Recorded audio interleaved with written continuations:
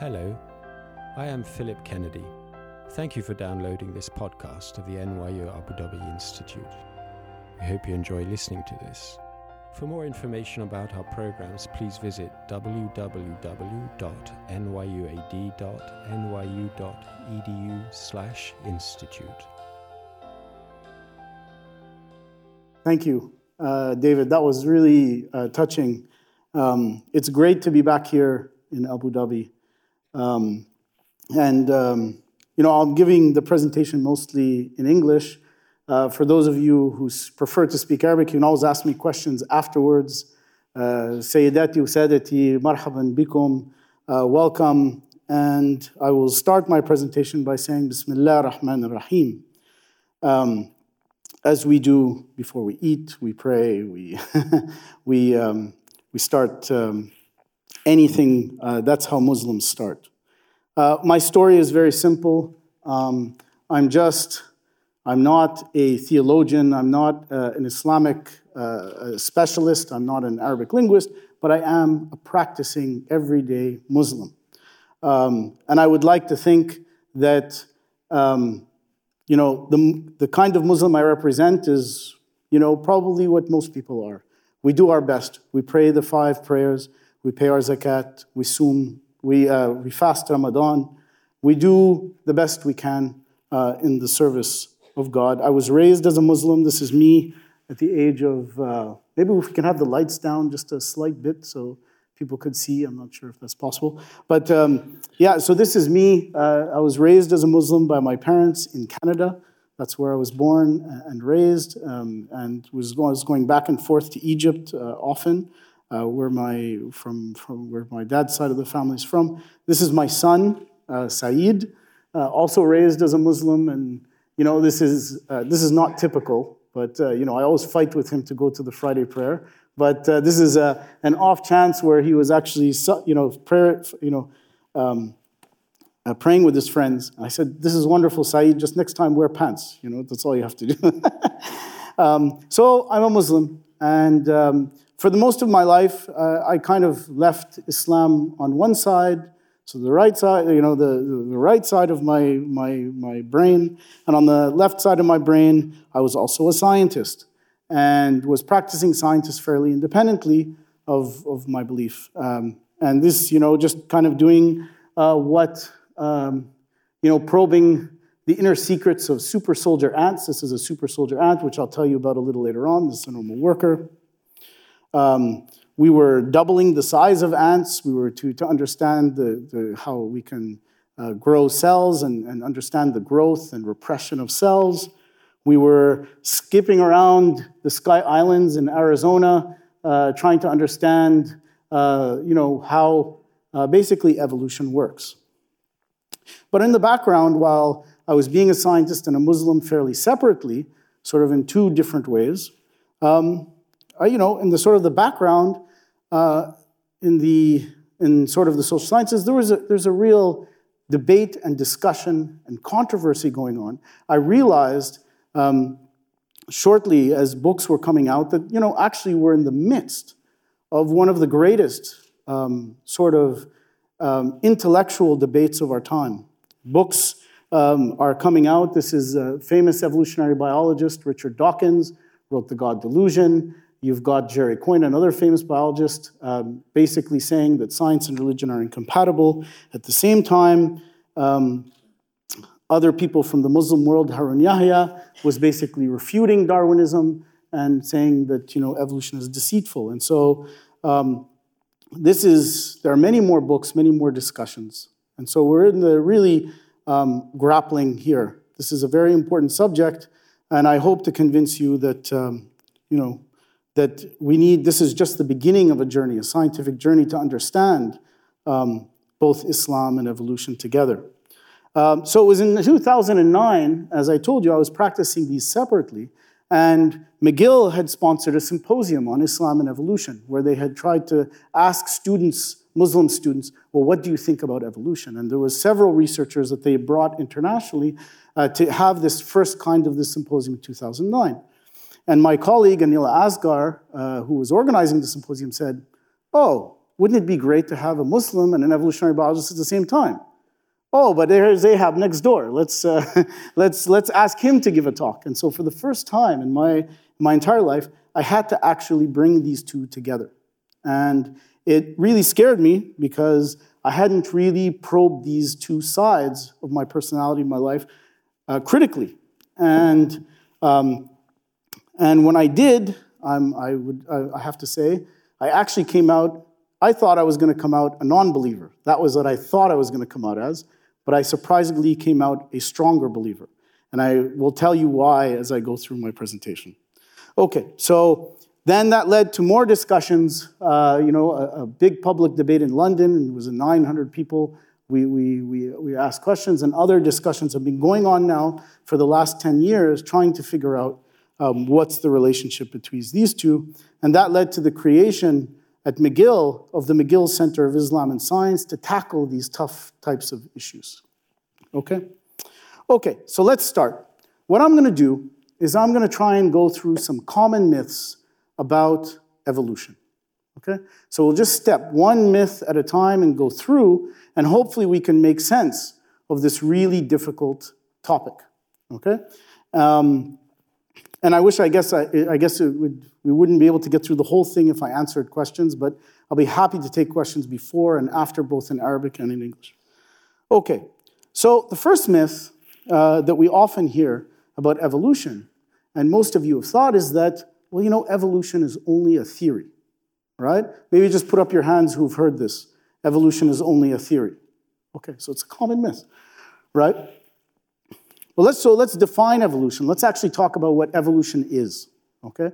And in the very broadest sense, right, evolution is just anything that changes over time, right? Anything that changes over time, that's evolution. So that means clothes can evolve, our fashion evolves, cars evolve over time, our language evolves over time. Anything that changes over time is considered to be evolution in the very broad sense, just change over time. But often, when we talk about the science of evolution, so myself, my colleague Yusuf, and others in the biology department here, when we think about evolution, we talk about biological evolution. When we talk about biological evolution, it has a very specific meaning. And that meaning is descent with modification of all organisms from common ancestors. Okay? That means from things that descend from a common ancestor and they change. So there's descent with modification from common ancestors. And we'll talk about that in a second.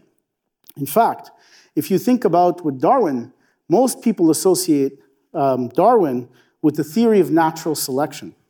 But in fact, one of Darwin's, at first, when The Origin of Species was published in 1859, in fact, the greatest discovery of his, or the greatest insight that he has, that all of life is connected. That was really the kind of great insight that he had, and it's connected in a branching-like diagram. So here you have the common ancestor, and there are descendants, and each with these descendants, there's modification. Okay? And there was descent with modification from common ancestors. That was one of Darwin's greatest insights. Okay? And when we think about evolution as a theory or a fact, the evidence for this biological evolution, this descent with modification from common ancestors, is so overwhelming that it's a fact. Okay? In this part of evolution, this is the fact. And I'm going to go through why it's a fact. I'll show you evidence of why this is a fact. All right. Okay, so let's do an experiment together. The idea is that if what I'm saying is true, so if biological evolution is a fact, then when we look at all of species, there should be evidence that reflect this common descent. There should be shared characteristics that reflect that things actually descended from a common ancestor. Okay? And the first, of course, is genes. And the idea, as Darwin had presented, descent with modification from common ancestors, is that every single living thing on Earth shares at least some genes together. Okay? One example is 18S ribosomal RNA, and there are others. But with these genes, you can actually build an entire tree of life and connect every single living thing on Earth. Okay? So we can look to the genes as reflecting common descent. What about particular characteristics? Well, there are specific genes, it turns out, and one of the greatest discoveries, this is of my own field, it's called evolutionary developmental biology, or otherwise known as EvoDevo, is that there are certain genes that are shared across all animals. And this is a gene that regulates eye development. It's called PAX6, or the eyeless gene. And it shows that, even we would have never thought this. This is something that evolutionary biologists would have never dreamed of, just even 40 years ago, that the eyes of flies, these compound eyes of flies, that the way they're designed, and the eyes of vertebrates, and especially humans, these are camera eyes. These are completely different, they're built in a completely different way than the compound eyes of vertebrates. Yet that we never would have thought that they shared similar genes, okay? And if you look across the animal tree of life, these genes are not only shared between, you could pick any of these, and this PAX6 gene is in all of these animals, no matter which one you pick. So if you pick a mouse, a fly, or a squid, they all have this gene. So I can show you a diagram of the genetic code of this gene, and you can see the dots, so this is the code of humans, right here for this PAX6 gene, and the dots indicate similarity. So when it's conserved, you can see that there are very few changes in this gene across so many different things, across humans, mice, chicken, fish, frogs, and as you go on, this is the squid. So this is the mice and the human, and this is the squid and the fly, and you can see that it's highly similar.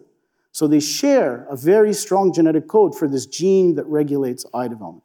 And in one of kind of what we call the Hollywood experiments in the field I do research in, what a Swiss biologist by the name of Walter Gehring, what he did is he took the gene from a mouse and he turned it on during the development of a fly, okay? So he took the eye gene of a mouse and he turned it on the wing of a fly, and he managed to get an eye to grow on the wing of a fly, okay? This is a Hollywood experiment. The reverse, he also did the reverse. He took the gene from a fly, and then he overexpressed it during the development of a frog, and he got eyes to grow on different parts of the body of a frog. And so this was amazing, right? This shows that there is similarity and common descent, both in the genes and in the genes that regulate certain traits in different animals. Okay. Let's do another experiment coming from my own research. And this is work that I've done on super soldier ants. So what you're seeing here, okay, this is a regular worker ant, and this is a super soldier ant. And this is the head, these are the mandibles over here, and this is the body. So you can see how massive it is. There's no way you could miss it. When it pops out in the colony, there is no way you could miss this super soldier ant, okay? And these ants have three kinds of workers. They have the workers that I just showed you. This is a normal soldier, and that's a super soldier over here, again. Is it possible to, again, have the lights so they can see the pictures a bit more clearly? Just a little bit, just here on this part. If we can just close it down, just to be great. Okay. So, what we did is we looked at the tree of life of this group of ants, okay, from the genus Pheidole. And what you could see, okay, right over here, these are all these species. What they share in common, okay, are these soldiers. So they all have the soldier ant, okay? But only two groups of ants, this one here, this species, Pheidole rhea, has a naturally occurring super soldier, and in Pheidole obtusospinosa also they have these naturally occurring super soldiers like I told you. Now, if there was common descent, if there's evidence for common descent, right, what we were able to discover is that if you go to all of these species that don't have super soldiers, that don't have them at all, and you hit them with a very high dose of hormone in a very short window of their development, so when they're young and they're still developing as eggs, if you hit them, what you can do is you can actually get these species to grow super soldiers, even though they don't normally have them. So what it means is that even on the outside, okay, when you look on the outside, there are things that are hidden in your genes that reflect your ancestry. Okay? So we did this across the whole genus, and no matter what species we went to, if we hit it in that high dose of hormone in that early part of development, we could make these things, we could induce the development of super soldiers. And so there's the ancestor that had a super soldier. Somewhere early in the evolution, you lost the super soldier, but you kept the potential to produce a super soldier. And then later, we can activate this potential in any species. So the common descent, what ties all of life together, is genes that regulate those traits, and even there's a hidden potential in all animals to produce traits, even though they've been lost, there's still the potential to produce them. Okay? And so you can imagine, as I'm trying to make sense of this of myself, just you see it, and you just all of a sudden you hit this thing and you get a super soldier, and you're like, oh my God, what is this? Right? You have to face this fact, and we have to reconcile it with the truth. Okay, so what is theory? So if descent with modification, the idea that all of life is connected, and we all descend from common ancestors, that's a fact. There's so much evidence pointing towards it, no matter what we do to manipulate the systems of biology in all these different animals, it always points to the same fact. So then what is theory? Why do people call evolutionary, why do we say the theory of evolution? Well, it's really that what we argue about are the details of how the history has happened. How is this species related? Sometimes more data comes out, and the species, well, it's not related quite to this one, it's related more to this one. I'm just going to switch the slide. And we argue about the mechanisms. So the idea is that we know that there's variation that occurs, that there's natural selection, that there's genetic drift, and how organisms are related. We don't argue about these things. We all know they exist. But what we argue about is which one is more important and how they occur. That's why we call it a theory. So in terms of variation, what produces different characteristics in different individuals? Is it our genes? Is it our environment? Is it random? Is it non-random? Is natural selection, which is more important? Is it natural selection, sexual selection, artificial selection?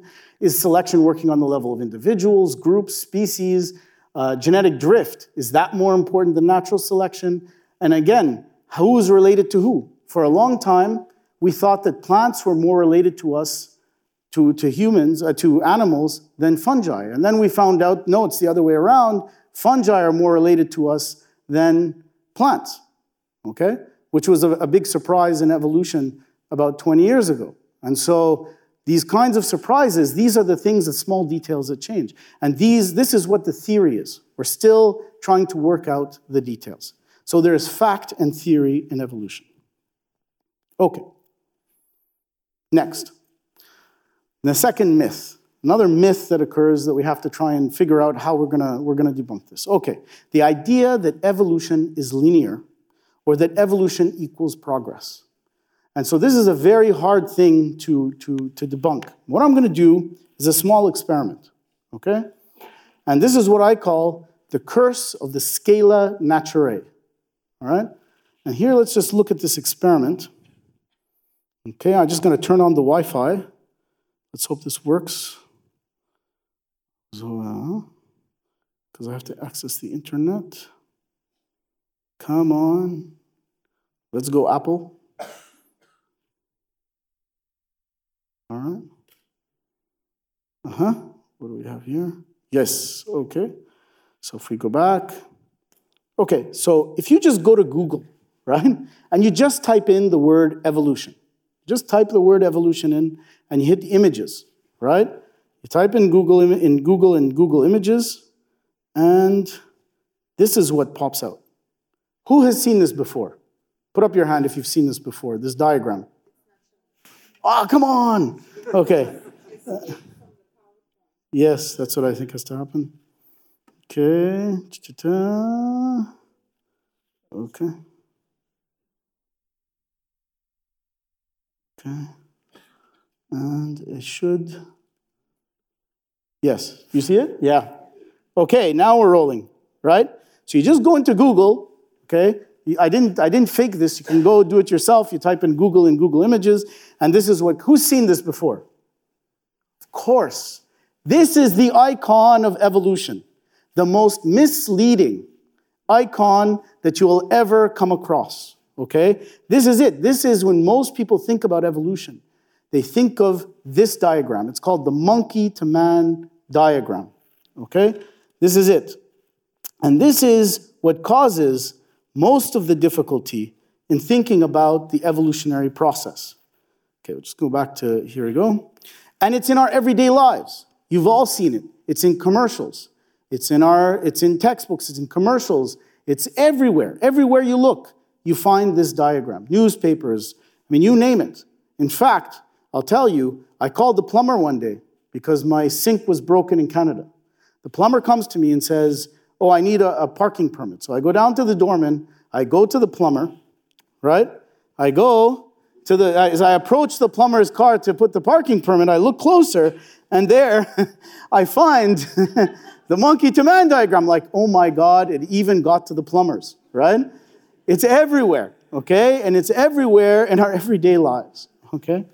And as I showed you earlier, this was, of course, on the poster of Have Muslims Misunderstood Evolution? It was, posted on the poster. And in the McGill Symposium for Islam and Science, it was also posted all over the place. And of course, this kind of vision of evolution is not true, okay? It gives the idea that we literally transformed from primates into humans. There was a literal linear transformation from primates into humans.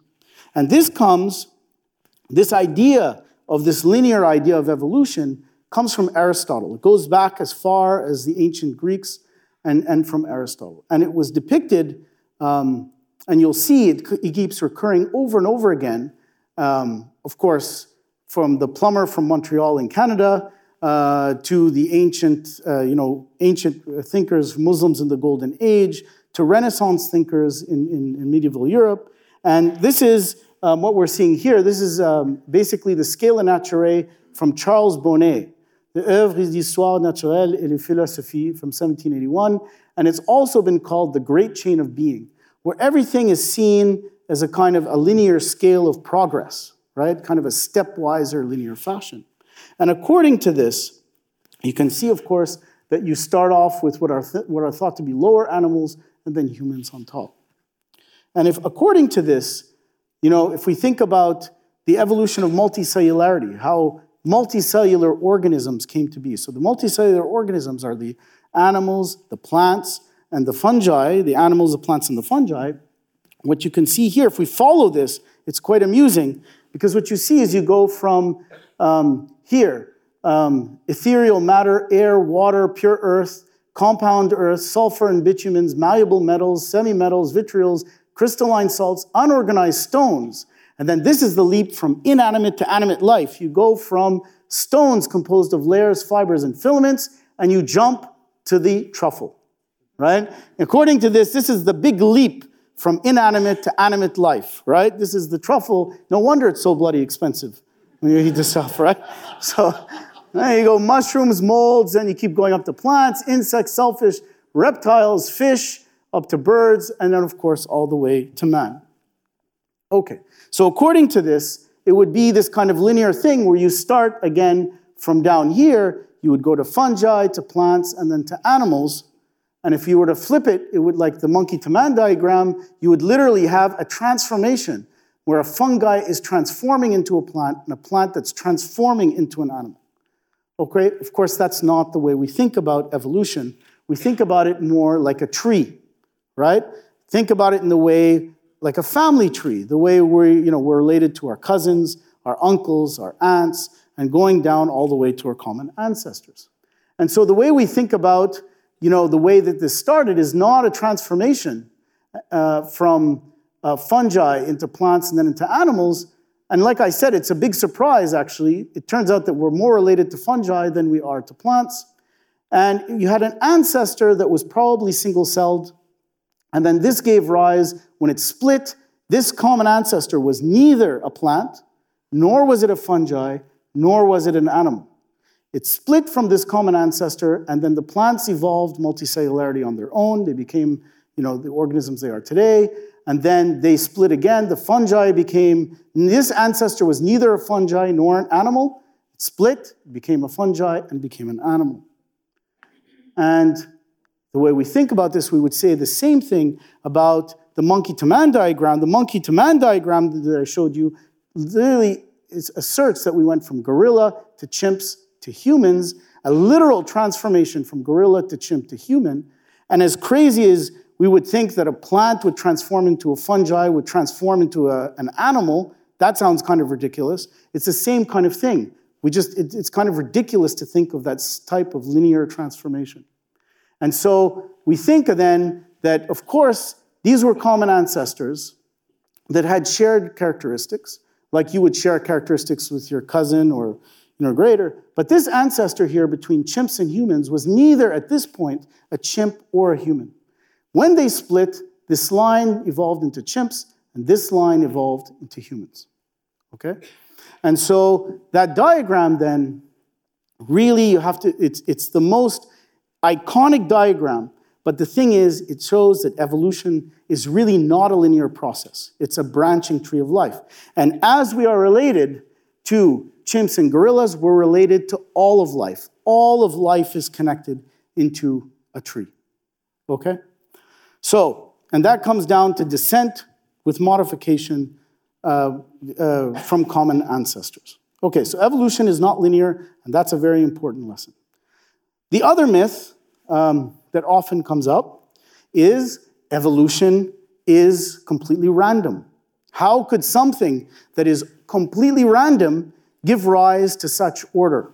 How is something that is completely random give rise to everything that we see today? It's impossible. People say if random processes, it would take a random process X billions and billions of years, far more than the age of the Earth, to give rise to all of the order and diversity we see on Earth. Okay? But then again, evolution is not it's not a completely random process. Okay? It's the natural, what we've done it ourselves. Natural and artificial selection are not random.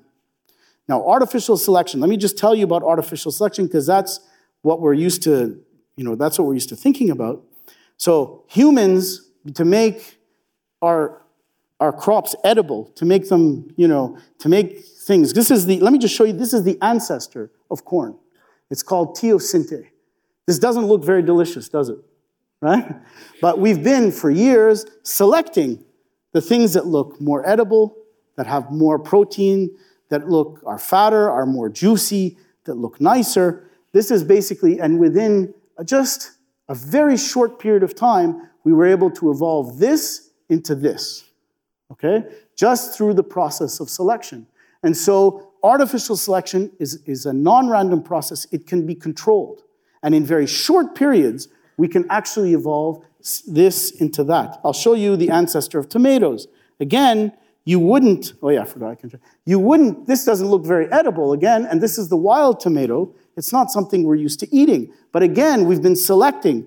Whenever there's tomatoes that come out, they come out with different variants, and you pick the juiciest one, and you just keep picking it, and we turn them into these nice tomatoes, right? This is what we're used to eating today, and this process happened in a very short period of time, okay? Right? In less than 1,000 years. So it's quite amazing. It can be controlled. So it's not a random process. Evolution is not a random process, okay? There are some random elements to evolution, but natural and artificial and sexual selection are very important forces in evolution. Nobody denies that they exist, and that's why evolution can happen on the time scale of on the age of the Earth. Okay, another myth. This is one of my favorites now because I get to talk about ants and I get to show you the beauty of ants. And this is that, well, if people say to me, Ahab, if evolution is change over time, then we should be able to see it. And there's a myth that says that fossil species are almost the same as modern species. They say, you show us the fossils don't look all that different from modern species, okay? But this is the most the oldest ant fossil that's out there. Now, for those of you who are not aware, when we think about ants, ants are actually come from wasps. The ancestors of ants are wasps, okay? And bees and ants are cousins, okay? And so the oldest fossil that we consider to be an ant actually has a mix of wasp and ant-like characteristics. So it has a very wasp-like antennae over here, because usually ants have a very bent elbow antennae. It's very bent. This has a very rounded antennae, and it has a stinger over here. Okay, so this is a mix. But when we look at modern species, we see that they're quite different from the fossil, right? So this is kind of your typical garden ant that you see. Most you'll see them in Abu Dhabi. But check this one out. You can go to antweb.org and you can stare at these ants all day. Look at this guy. Isn't that beautiful? Look at how different that guy is. Look at this guy, right? Amazing. Or this guy, right? This species. Or that species. Now, or that guy, right? I mean, it's amazing. All of this has changed through the process of evolution over time. Okay? Check this guy out with its long mandibles. All right? And here is, I bet you never knew that there was a blue ant out there. Okay? And this is for the woman now. I bet you didn't know there was a gold ant out there either. Right? So this is quite amazing, the diversity that you see, that you change in the fossils. And it just keeps going on and on and on. And it just means that we have to go out in nature, look, and you'll see change and variation, both within populations, between species, all around us. And even if you look at different fossils that are earlier, so this is about 150 million years ago, if you look at fossils from 50 million years ago, you see substantial change. Okay? So the more familiar we are with nature and familiar we are with groups, for me, I see nature, I see evolution, I see it through the ants. So there's lots of change going on, even within a group and closely related species. We can see transitional fossils, characteristics for ants and wasps, and change within groups. Okay, the other thing is, another myth that's associated with evolution, I have to speed up here, traits are irreducibly complex. So there's one particular argument that says, well, if God created, or if evolution created something of an eye, as perfect as an eye, well, if you take something out of the eye, how is the eye going to function, right? And so it had to be, how could evolution have produced something as perfect as the eye, okay? And so, of course, if we look at the eye, if you remove the lens or if you remove some part of the retina or the optic nerve, it stops to function. But the truth is that it doesn't have to be perfect to provide some advantage to the individual that has them. And if you look across species, these are different species. Here we're looking at a flatworm. This is over here, these are different snails and different kinds of things. Worms, other kinds of mollusks. And you can see that actually their eyes, they have little bits and pieces of the eye. And each time either they could provide a little, like a pigment, they provide some light, is an advantage to those individuals and others. So you don't need to have a perfectly functioning thing, right, for it to provide at least some advantage for it to be selected. Like you select the corn or the tomatoes, this provides enough an advantage. You just need a little bit of things to function. Okay. This will cap off. We're getting close to capping off the evolution part, and then we'll get into the interpretations in the Quran. So myth, evolution equals Darwinism. So when we think about Darwin, we think that this equals evolution. Now, Darwin made substantial contributions to evolution. Darwin's grandfather, Erasmus Darwin, was actually talking about evolution.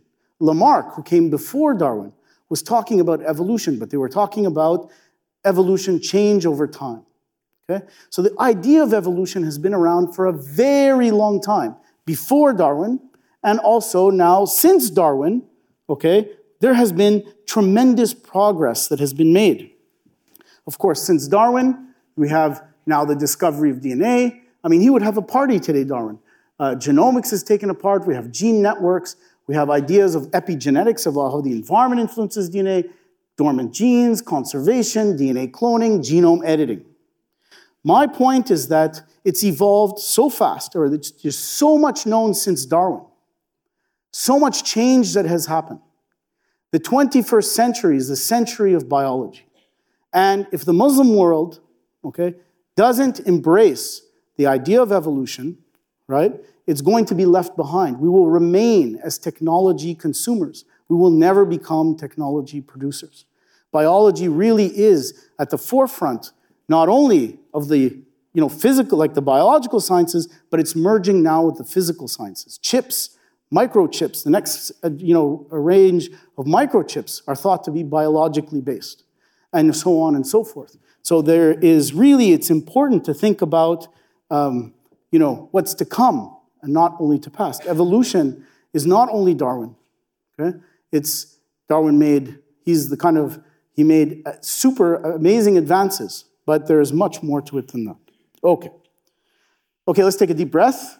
All right, that's just to give you an idea now of common myths of evolution and what we can understand about evolution, some common misconceptions. Now let's think about a little bit about what the Quran says about evolution and how somebody like myself, who gets exposed to these theories in the lab, can actually reconcile what he sees every day in nature.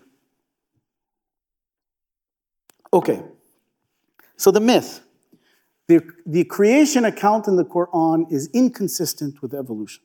As I wrote, we had Jerry Coyne, as I showed you, he said faith and fact, those are incompatible. Okay?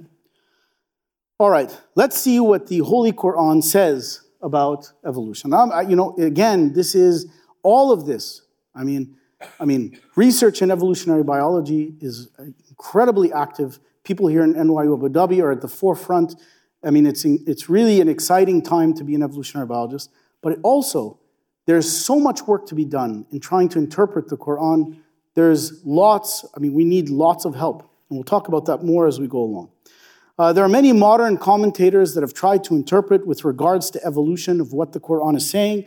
Here are some of course, the names. Mustafa Mahmoud, Fatima Jackson, who will be speaking, Amir Yassin. Many, many people have tried to interpret the Quran in the light of evolutionary theory. Let me just show you some paragraphs here. So what I did is I read the Quran from start to finish, focusing simply as an evolutionary biologist. I wanted to read every single word and see whether I would come out with something consistent or inconsistent with my knowledge of evolution. That's what I did. So I wasn't trying to read it from any other perspective except from the perspective of evolutionary biology. And again, I'm not a theologian. I was just trying to read it as a practicing Muslim who's a scientist trying to make sense of the world. Okay? And so we go to Surah An-Nur, which is this is Surah An-Nur 35, Surah number 35. So for those of you who are not familiar, the Quran is organized in a series of surahs. From the start to finish, it's not in any law, it's in the order of the length of the surahs, going from start to finish. And the second number here, 45, is the ayah. So in a number of, each surah is broken down into what are called ayahs. And so what we see here is, in Surah An-Nur, the Quran says, and Allah has created every animal from water. Of them there are some that creep on their bellies, and some that walk on 2 legs, and some that walk on 4. Allah creates what He wills, for verily Allah has power over all things. We know for fact in evolutionary biology that all of life did in fact start from the water. We can interpret this in many ways, but at least it points to the unity, okay, of where the creation came from. Okay, that all creatures were created from water. Okay, and it refers to the only, of course, creature that walks on 2 legs, so of course humans, and then to the other creatures that have other modes of locomotion. Okay, what about the creation of humans? And we could go on, but I just wanted to at least point to you some of the things that stand out. Okay, what about the creation of humans? So I went through all the surahs and I pulled out, okay, every time they mentioned the creation of man, I went to each surah and I wrote it down. And what you see is that there are a number of surahs that talk about creation of humans from water, from earth, from dust, from clay, from a leech-like blood clot, from a sperm drop, from flesh, and from a single soul. So there are many, in the Quran, it talks about the creation of man from many different sources. And then there are some key surahs, like Surah An-Nuh, okay, which talks about them now in how can we place all of these different things together, these different sources. Let me just go back. How can we put all of these sources, water, dust, earth, clay, a leech-like blood clot, sperm drop, flesh, a single soul, how do we make sense of all of this? But then it's clear in several surahs. Surah An-Nuh, it says here, what is the matter with you that ye are not conscious of Allah's majesty, seeing that He has created you in diverse stages? Okay? And Allah has produced you from the earth growing gradually. Okay? The Arabic is on this side. And so, the Arabic language is quite rich and complex. Of course, this needs linguistic scholars because each word can be, interpreted many different ways. But to me, what I see here, diverse stages, and earth growing from gradually, what that says is that all of these, let me just keep going. Hold your tongue, Ahab. Hold your tongue. So here, in Surah Al-Kahf, okay, the surah of the cave, dost thou deny Him who created thee out of dust? And then, okay, out of a sperm drop, then fashioned thee into a man. Okay? It's saying in diverse stages, and then he doesn't say that this was all just a single moment of time. Okay? And so, these diverse stages, just kind of in a stepwise manner, growing gradually, saying that these steps occurred, this, then that, then this, okay? And in terms of time, in Surah Al-Hajj, he says here, each day of His is like 1,000 years of your reckoning. Time in the Quran doesn't have the same implications. Time is very relative in the Quran, okay? I mean, as we know, many of you, for those Muslims, a day we refer to us as a 24-hour period. A day for Allah is much more larger period of time. Not only that, but we can't restrict our thinking to thinking about, it would be, if God is an omnipotent power, then of course Allah can go in the past, in the present, in the future. Time is completely broken down relative to us. So it's not a problem in terms of the timing. Okay? So, what this sort of implies to me then is that Allah, it's consistent with evolution in the sense that it wasn't a single instance of creation, that these were done in multiple stages. The Quran states clearly that God created, all of life, including humans. Okay? But it doesn't give details beyond these things about how. It just gives these slight hints that, that they were done in these kind of stepwise or sort of stage-like manner. Okay. And then in Surah Al-Sad, this is an important one. Behold, thy Lord said to the angels, I'm about to create man from clay. Okay? When I have fashioned him, okay, and breathed into him my spirit, fall ye down in prostration unto him. Okay? And so, again, it's when I have fashioned him. Again, the creation of man as a physical sense and breathing into him his spirit. When that actually happened, this is the interesting thing. When that happened, how that happened, the insertion of a soul into a biological being, the creation of human, this is, suggests that maybe the physical presence doesn't, just because you look in the form of a human, doesn't necessarily mean that was human at that time. It was when Allah breathed into him the spirit. That's when he becomes human. And this is very important. Surah Al-Mu'minun, we created man from a breed, sulala of clay. Okay, sulala, a breed. Okay, so many breeds of clay, many breeds of man. Okay, a sulala, a chain, a kind of that's what sulala means. It's kind of a breed or a race or a kind of a chain that comes together. And so there are, this can be interpreted in many ways. but it leaves open the interpretation that there were many breeds, and from one breed came the humans, and Allah breathed into him his spirit. Okay, so there's lots, as you're reading it, as an evolutionary biologist, the idea is you take it all together. When I was reading it, and of course, I'm not an Islamic scholar, but this is just my interpretation as an evolutionary biologist and practicing Muslim. It just says that humans were created gradually and in multiple stages. And in that sense, the Quran is consistent with thinking about evolutionary biology. Okay?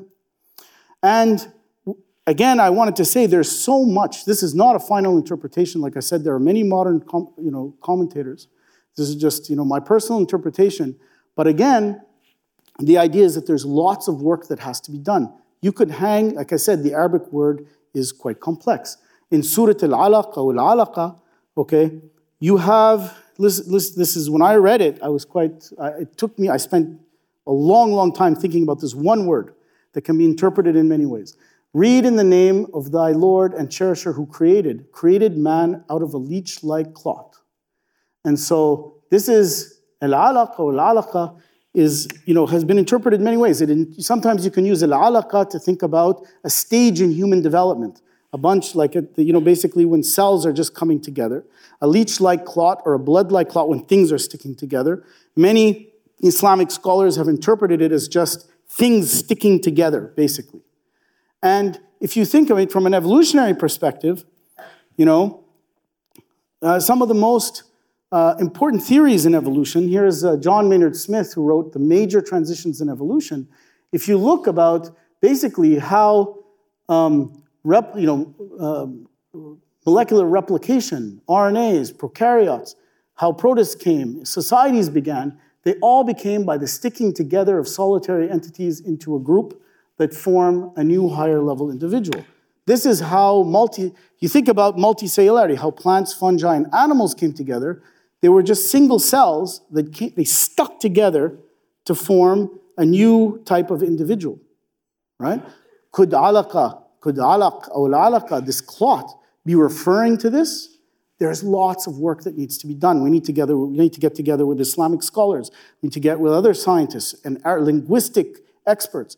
There's lots of work to be done. And as we expand our knowledge of evolution and we start reading the Quran, the interpretations, can also expand on even single words. Okay. Let's move on, okay? And I'm sure there's going to be lots of discussion and debate, and I'm happy to continue. Okay. Here. Evolution is a Western theory. So I was just visiting Jordan recently, and I was visiting my mom's side of the family, right?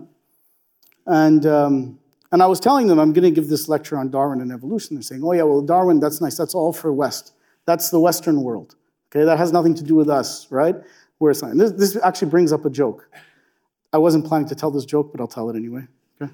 So a young boy goes to his mother and his father.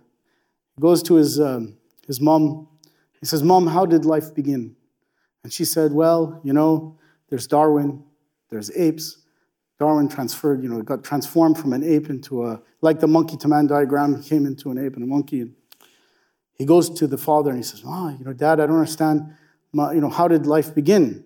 And the dad says, well, there's Adam and there's Eve and there's the Quran and God created all of living life. And he goes back and then he says to his dad, but Mom told me that, we come from monkeys and there's Darwin and there's evolution. And now you're telling me that there's Adam and Eve. And he said, son, that's how your mother's side of the family came to be. And my side of the family came to be in this way, right? So, okay.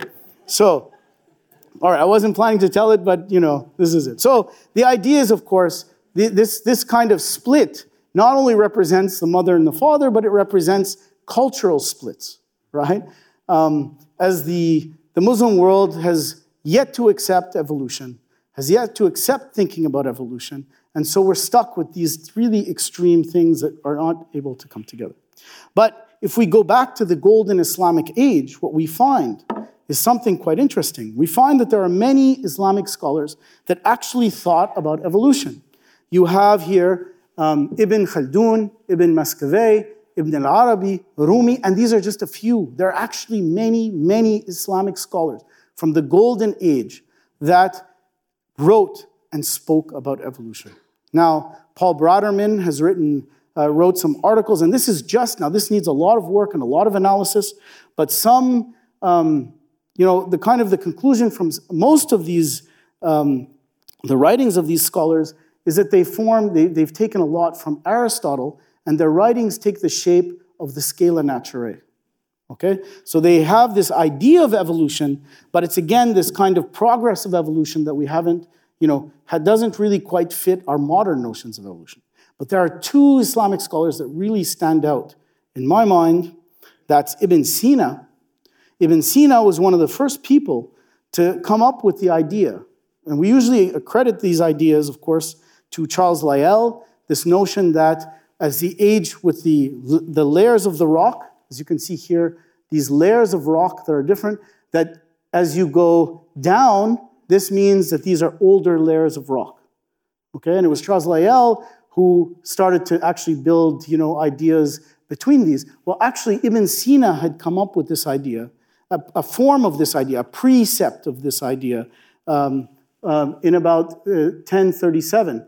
Geological time is evidence from layers of the Earth strata, the idea that the Earth strata indicate that the Earth is inconceivably old, right? And that was a landmark that was very important for Darwin's theories, and that was an advance by Ibn Sina that was quite important. Another Islamic scholar that points out is Al-Jahiz, okay, from 820 AD. And he was different. He didn't just write about the Scala Naturae, this kind of progress that we had talked about, but now he was really starting to talk about how animals struggle with their environment, which is an element in Charles Darwin's theory of natural selection. He wrote in his Kitab al-Hayawan, the Book of Animals,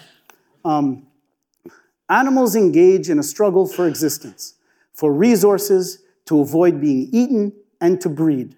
Environmental factors influence organisms to develop new characteristics to ensure survival, thus transforming into new species. Animals that survive to breed can pass on their successful characteristics to offspring.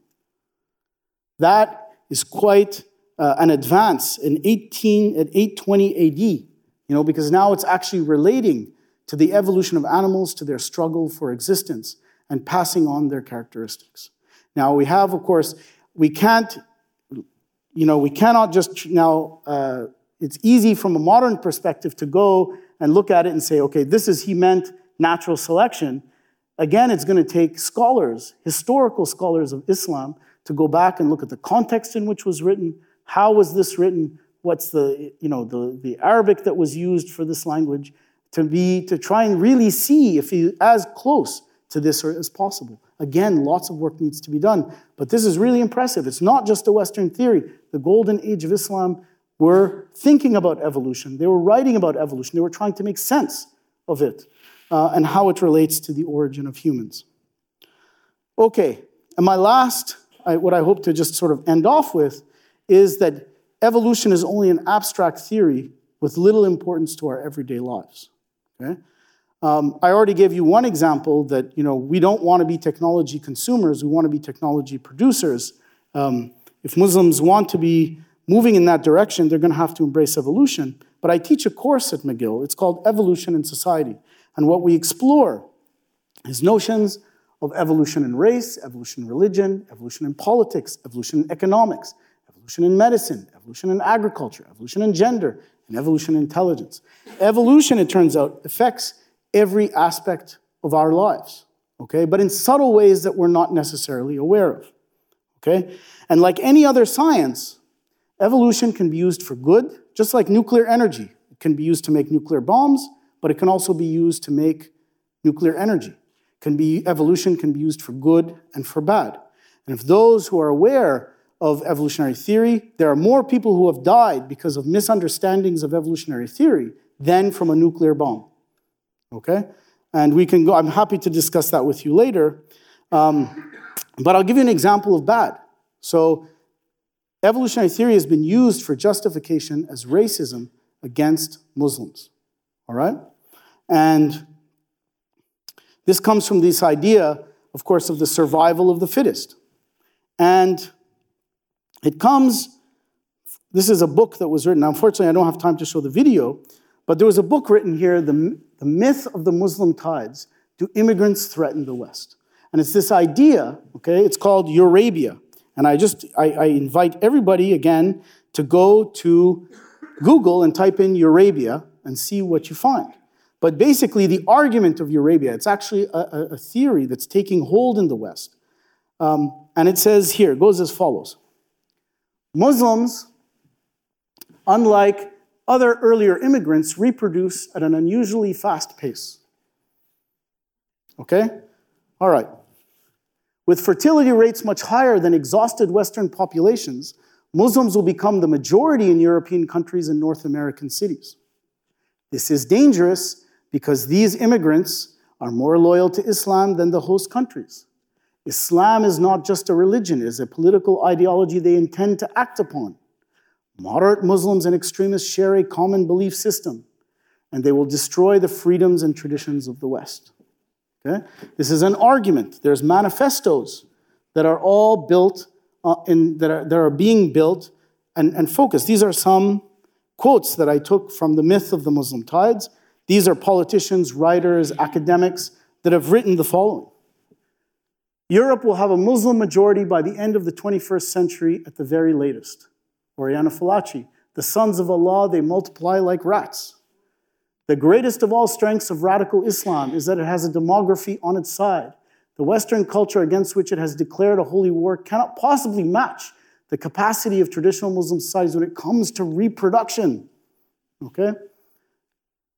Demographically, the enormous fertility of Muslim migrants is a threat to the cultural and civilizational equilibrium of an aging Europe. On the continent and elsewhere in the West, native populations are aging and fading, and being supplanted remorselessly by a young Muslim demographic transformation provides a huge comfort zone for the jihad movement to move around in. So this notion, it sounds a lot like evolution, doesn't it? It sounds a lot like, survival of the fittest. You come in, immigrants come in, they reproduce at a fast rate, they start replacing the populations of Europe. Okay? And there's a video, but we don't have time to show. I don't have time to show it. But this argument of Eurabia is described very well in Doug Saunders' book, The Myth of the Muslim Tides. And then he goes on to show that, okay, the statistics aren't exactly, it's not true. The statistics aren't, that's not really what's happening. If you look at the demography, they are increasing, but it won't match. Europe will not be Islamic in 50 years. The argument is not there, the numbers. But that's not really the point. Muslims have to be aware of the theory that's being used. I mean, is it really true? It's not, is it possible? Is it really true that even if Muslim migrants, it doesn't matter if the statistics are wrong or not, even if Muslim migrants reproduce at a higher fertility rate, does that necessarily mean that they will change the culture? So will cultural evolution match biological evolution? Well, that's a theoretical question. We have to know. If that's not the case, and there's a whole theory of cultural evolution, and it's built on this idea of memes, right? Which are units of cultural inheritance. And these memes are supposed to be like genes. So memes are the unit of cultural inheritance which behave like true replicators. And the more like genes they are, the more the meme theory works. Okay? So the idea is that cultural evolution spreads like these memes. They're like packets of information. Okay? And other scholars have written in evolutionary theory, they have analogized Islam to a carnivorous meme. Some meme that's just nasty. When it comes in, it'll eat up all other memes in the culture. Okay? And they've compared Buddhism to a herbivorous meme complex. Okay? And so we need to know, we need to be aware of these arguments. Arguments are being used to justify and support the hypothesis of Eurabia.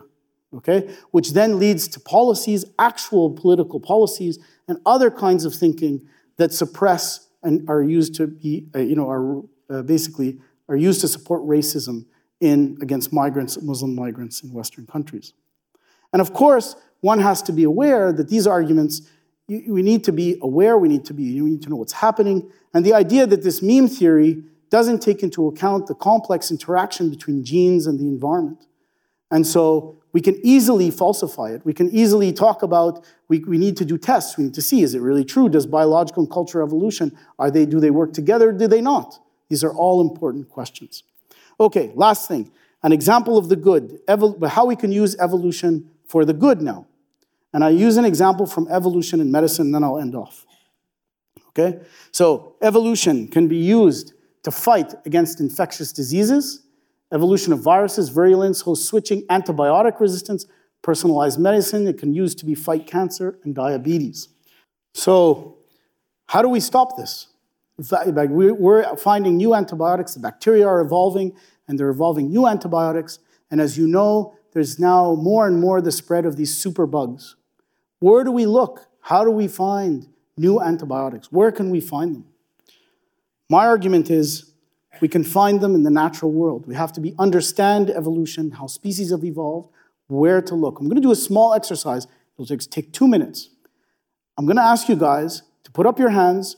How many species are there on Earth? Put up your hands if there are 100,000. B, 500,000. C, 1 million. It's okay, don't be shy. I got this wrong the first time. It's all right. D, 2 million. E, 8.7 million. Okay. The answer is, this is known species. There are 2 million known, and approximately 2 million known and described species on Earth. Okay.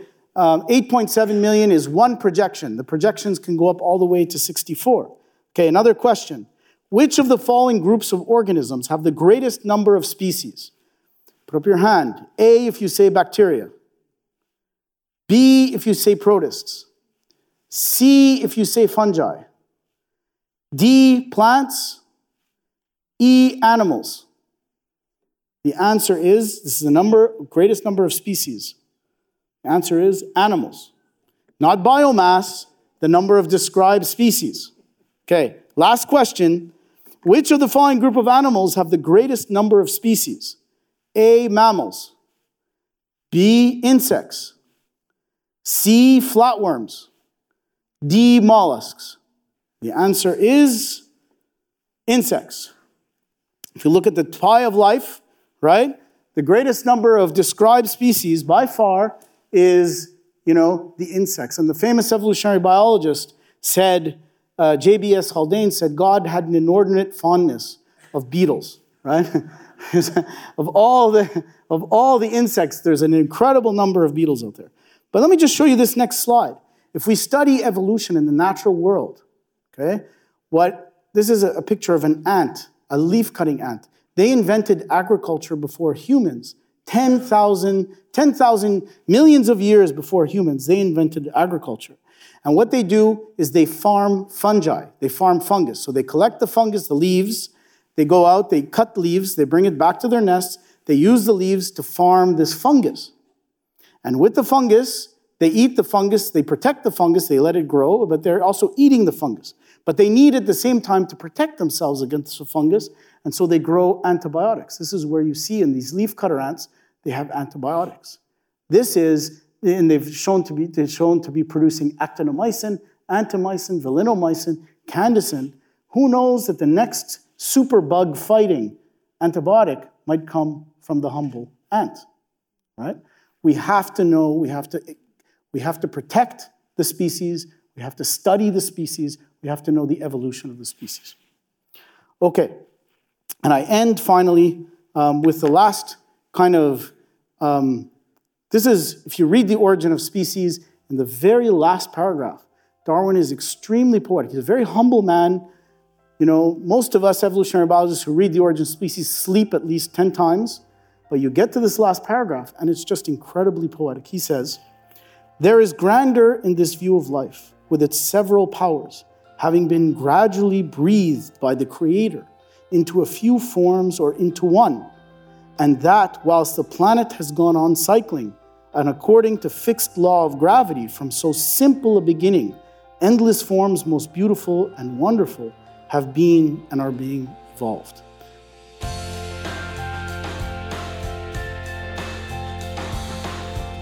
You've been listening to a download from the NYU Abu Dhabi Institute. You'll find more information on our website. www.nyuad.nyu.edu/institute.